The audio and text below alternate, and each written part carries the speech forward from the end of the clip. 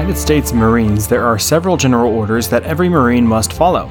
General Order 4 states that a Marine must repeat the orders of a superior officer to the next Marine in line before performing the action himself, to ensure that everyone receives the orders. Christ commanded in Matthew 28:20 that we teach every believer the things that Christ has taught us, and Paul told Timothy to teach the truth to faithful men who would be able to teach others also. It is our hope that this podcast will inspire you to take what you know about the Scripture and teach it to someone else.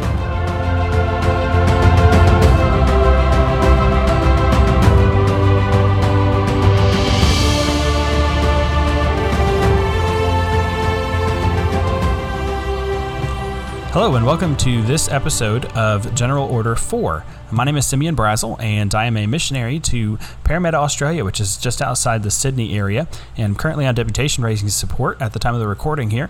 And I'm joined by Pastor Brian Stewart from Bloomington, Indiana. Pastor, if you could quickly introduce yourself and then we'll talk about our families a little bit.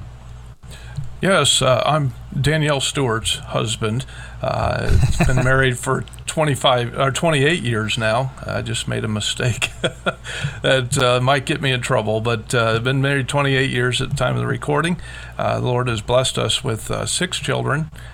2 of them are married, and both of the married children have given us grandchildren. And so I have 2 daughter-in-laws and 2 grandchildren as well. All 3 of my sons, the oldest children, are serving in the United States military, and so we have a military family as well. And so we thank the Lord for our family, for the opportunity to minister together at Calvary Baptist Church in Bloomington, Indiana, where we've been just over 8 years now, and just really enjoying serving God and serving the people of this community. Good, and I am married as well. My wife's name is Brittany, and we have 3 beautiful children, Eden, Knox, and Ivy, and they are all 3 and under at the point of this recording here, and we have one that's just 2.5 months old, and we're excited about what the Lord's going to do in and through our lives. And I wanted to quickly ask you to introduce to us how it was that the Lord brought you to the point of the conviction that you have about discipling other people. The way that really I was introduced to it was by necessity. I was already been a youth pastor and assistant pastor for about 8.5 years, and as God was calling me to take a pastorate years ago, the Lord really, just as I was reading His Word, reading the pastoral epistles over and over and over again, the overwhelming sense of responsibility of what this responsibility and job is as a pastor began to overwhelm me, and I realized that I really didn't know how to do those things. Although I had followed my spiritual authority all the way through when God called me, I did what my spiritual authorities told me to do. I did the training, got the degrees that they suggested, and got the time as an assistant pastor, youth pastor, and yet I still lacked the ability to take an individual from wherever they were in their spiritual walk with the Lord to a deeper walk with Him, and I didn't know how to do that other than by preaching or just programs at the church. And so as I was pursuing God and begging Him to help me with that, He brought me back in touch with some spiritual leaders from my past. In fact, one of the men that helped lead me to the Lord, and some other friends that had in the meantime learned how to disciple people and learned how to use the Scriptures to actually edify the believer to the point of maturity. They then helped me with that, take me through that, and then for almost 18 years now, I've been able to do that with others as well. And so my passion in ministry is really just seeing each and every individual believer conform to the image of Christ. And that really ought to be all of our end goal. And I think most people really do have that goal. If you're in the ministry, or if you're a Christian who's been a Christian for any period of time, you know, and you have a heart, hopefully, to see people not just saved, but conformed to the image of Christ. And obviously that's the goal that we have. I think so often most of us just don't know how to do it. I know for me, in my own story of how I kind of came around to this idea of discipleship and discipling other believers, I grew up in church. I was in church my whole life. and I got saved at a very young age. And but I never truly was actually discipled by any particular individual. I had good parents. They raised me right, and they taught me a lot of things about the Scripture, and that's good and that's necessary. And I grew up in a good Christian home, I believe. My parents were really kind of baby Christians when I was a baby, so they grew up with me. But so in that regard, the parents I had when I was little and the parents that I have now are like totally different people. But I was never actually really taken aside by any particular person and discipled and brought along. So everything that I learned by osmosis through being in church and preaching the Word of God, and all that's good and necessary. But I never actually had anybody take me aside and walk me through the Scriptures. So my idea of discipleship was always an idea that you go to church. And by going to church and being a part of a Sunday school class or whatever organized way your church has of doing that, that was how you got discipled. And so even all the way through college, and I had this idea about discipleship all the way through college, that it was a program or it was a class or it was some organized curriculum or something like that I could work through and become discipled. But I never had in my heart and in my mind this idea of personal one-on-one time and training. And that came to me, honestly, because I was sitting in a meeting with a bunch of other pastors, and we were listening to my pastor talk to them about shepherding the sheep. And so I was in a group of preachers, really, and we often think that it's the preacher's job to do the discipling, and we can talk about that a little bit later. But and I was in a group of preachers, and this idea of teaching and training people was really being taught to us as preachers, and that is the obligation of a pastor, obviously. But that idea was being taught to us, and the Lord really spoke to my heart about teaching people and discipling people. And I knew, within my own heart that if I was going to teach and train other people, then I needed additional training, that I needed taught. And the only thing I knew to do was go back to school. And so I went back to school and I got a master's degree, and it did help me immensely, no doubt. But it still wasn't discipleship. And I had in my heart this passion to teach other people, to train other people. And as a missionary, that's actually expected of me, that I go to another country and I reach people with the gospel, and I teach and I train those people, and I plant churches. But that had never actually ever been done in my own life. And I found that incongruity to be strange, that an expectation would be held of me that was different than other people. And so I walked out of that meeting thinking, I've got to get some additional training. And honestly, I resisted the idea of training people because I don't see myself as a teacher. But we all know that preaching and teaching can oftentimes be one and the same, and that the preacher ought to be a teacher. So I knew that part of it, but I didn't see myself as someone who could be modeled after, if you will. But I walked out of that meeting, and behind the building where we had that meeting at, our church has this fountain, and the fountain is shaped like 12 big stones stacked on top of each other. And it's supposed to represent those 12 stones that the children of Israel stacked when they crossed over Jordan. And the idea behind that was that the parents were supposed to teach the children the things that God had done for the people of Israel, right? And the scripture actually says that the children would ask, "What mean these stones?" And I often thought to myself, that is such a silly thing, because, are the kids really going to look at those stones and think they actually mean something? But if you think about it, now that I have a kid, that kind of stuff does spark those questions. And she sees something and she says, "Daddy, what's that?" And I'm like, "I don't know. It's just a stack of whatever." But it's something different to her. And so she does ask those questions. And I got to thinking as I sat back there and I looked at those stones, I pulled the scripture in Joshua, and the Lord really just smote my heart about that I can't teach people if I don't know myself, if I don't study for myself, if I don't figure it out myself. And I didn't have anybody to mentor me or disciple me at the time. So, I just dug in scripture, and I found that all throughout scripture, you find this idea of one person training another. You've got Elijah training Elisha. You've got Paul training Timothy, and all throughout scripture. So that's how my heart was kind of turned toward discipleship, and really discipleship in a one-on-one kind of basis. I think it's kind of the same scenario for you, except you were already in ministry. Yes, sir. Yeah. So explain for me quickly, you were in the Marine Corps, and explain for me quickly what General Order 4 is and why we chose that as the title for this podcast. Certainly. General Order 4, there's 11 general orders in the United States Marine Corps that every recruit learns in basic training and is grilled about it, can be questioned on any one of them at any time through boot camp and then through their career.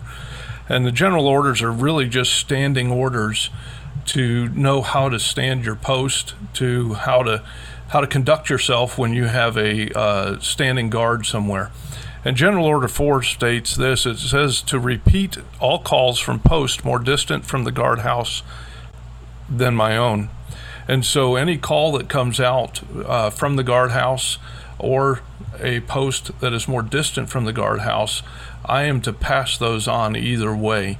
And so the whole idea here is that as a standing order, as a United States Marine standing guard, that I have a responsibility to be able to take the calls and the orders that are given to me, and I pass those along to the next person so that they can then pass it along, so that nobody is left out of the chain, that all of the Marines that are on guard at that time will get all of the information going in both directions.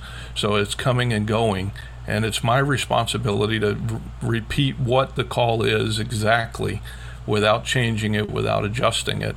And so what a wonderful picture for us that from our command center in heaven, that you and I are to take all of the things that the Lord has taught us, and we're to pass that along to the next person that God gives us to lead to Him, to then encourage them to be baptized, and then teach them to observe whatsoever God has commanded us. And so that background with the Marine Corps just kind of stuck out as an opportunity here to kind of illustrate and give us maybe a unique name for the podcast.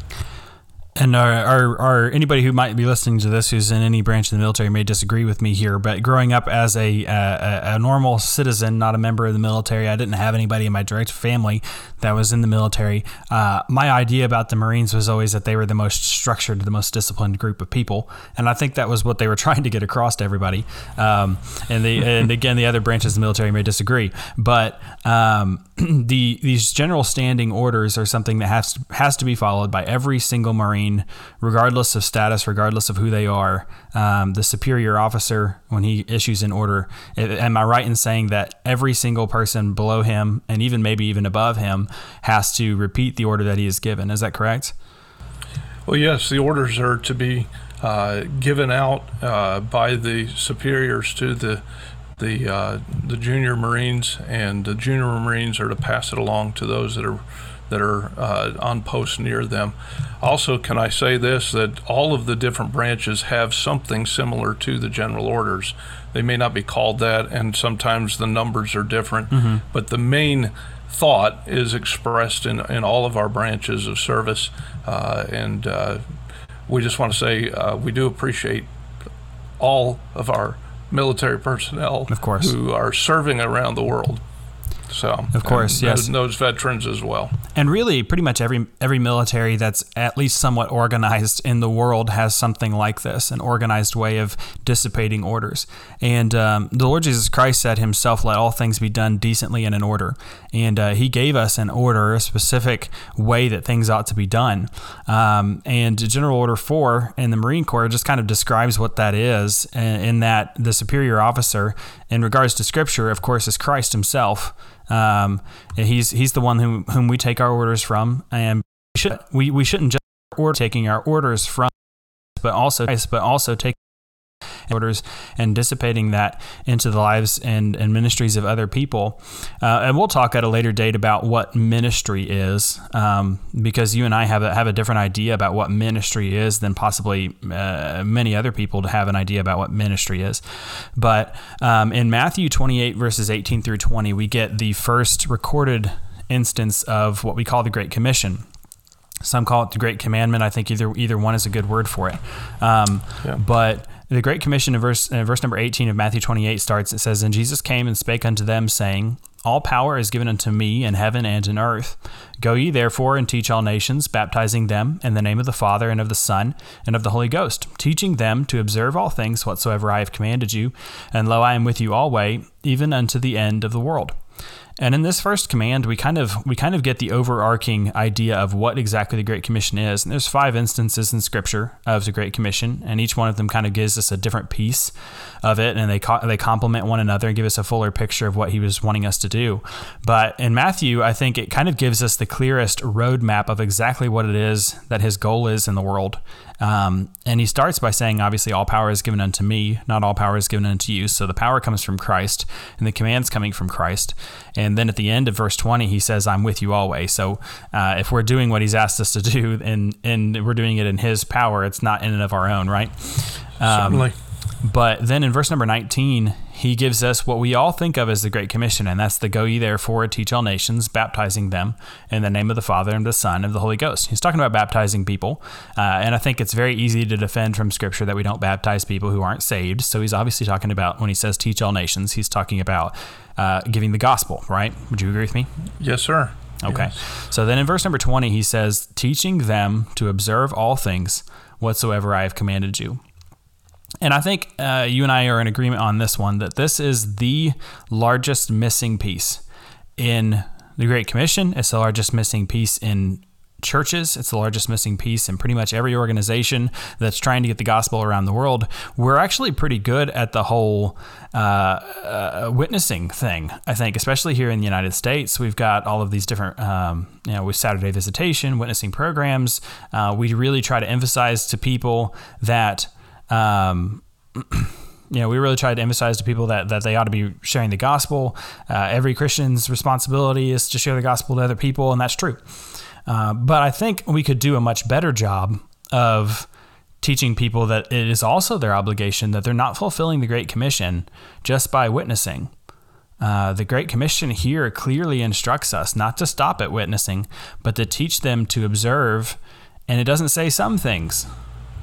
It says Correct. to teach them to observe all things whatsoever I have commanded you. And so the responsibility begins with what has God taught you, right? Because you can't teach something you've not been taught. Can you elaborate on that for a minute?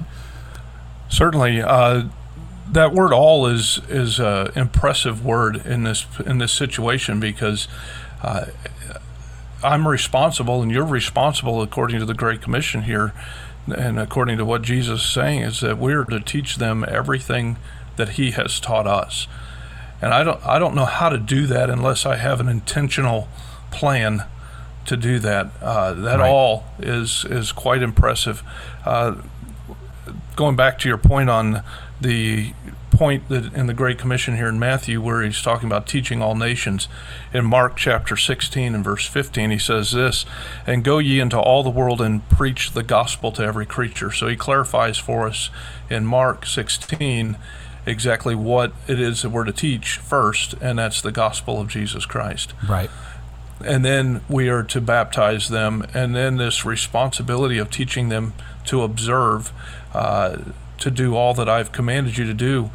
Well, that is an impressive, if we stop and think about that, and I'd encourage at some point to just meditate on that and let the Holy Spirit kind of drive that, the responsibility that every believer has here to take the things that God has taught them and then share that with another believer that they had the privilege of leading to Him. When you lead somebody to Christ, it's your responsibility to instruct them to be baptized, and then it's your responsibility to show them everything that God has taught you. But we want to do it in a way that they observe it.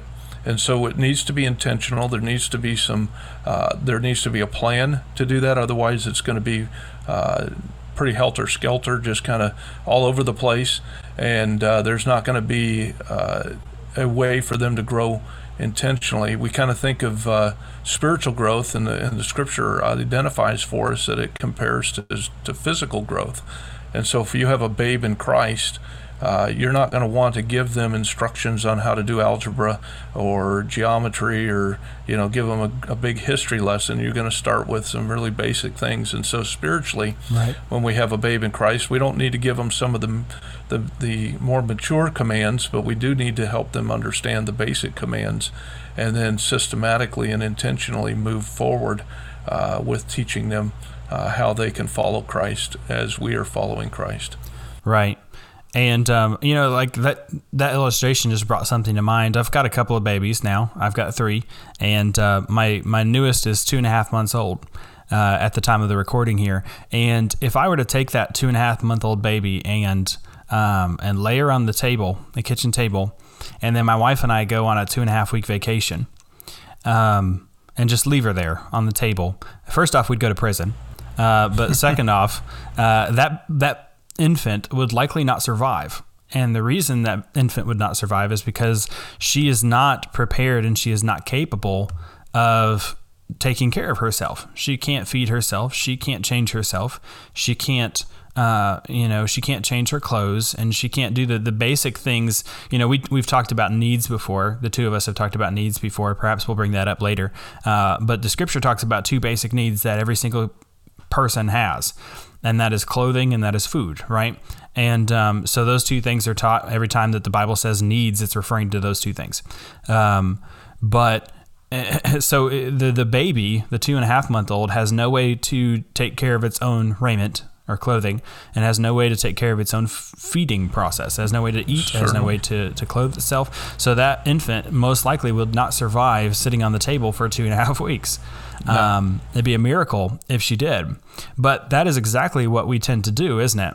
We have these newborn Christians who we've given the gospel to, and we've introduced them into the family of God. And then so often, unfortunately, we as Christians, we don't think far enough to think, okay, well, now this newborn babe has nowhere to go. And we tell them something like, all right, great, you need to get plugged into church somewhere. And they do need to get plugged into church somewhere, and that'll help them. And that has helped many of them.